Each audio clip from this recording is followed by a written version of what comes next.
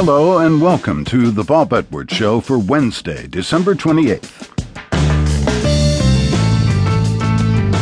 In reviewing our favorite interviews of the year, we see that foreign affairs was among our chief concerns. Today we consider two conflicts in Africa that involve tribal and religious differences, but also the continent's natural resources.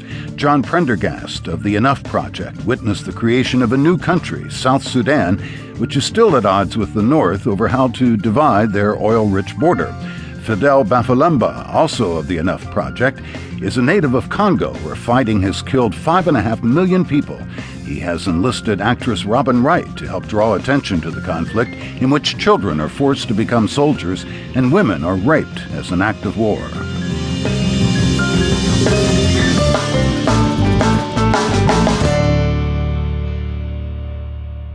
This year we saw the birth of a new country. In Africa, the Republic of South Sudan officially seceded from the northern part of Sudan.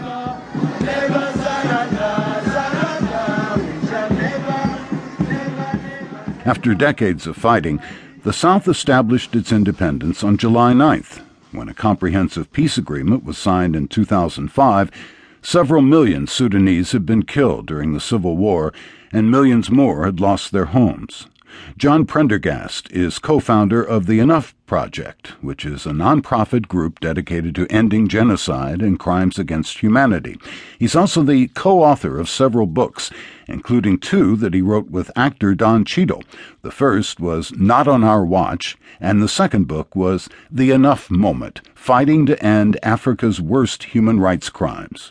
Prendergast also wrote another book with his friend Michael Maddox called Unlikely Brothers, which was published this past summer, but he cut that book tour short to return to Africa.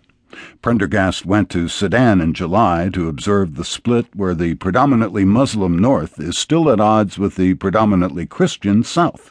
It's not every day you get to see the birth of a country, and so it was it was only the second time I've had that honor, and it was quite an experience. UN Ambassador Susan Rice led the U.S. delegation at the independence ceremony, and must have been an exciting occasion. Yeah, it's it's on the one hand, for 5 decades, people have fought and died for their freedom, for their right to vote, which they did in January, whether or not South Sudan would become an independent state. 2.5 million people died, as you said, for that right. And so on the one hand, it's a moment of jubilation. But on the other hand, it's embedded in a context, a present-day situation in which the country from which it's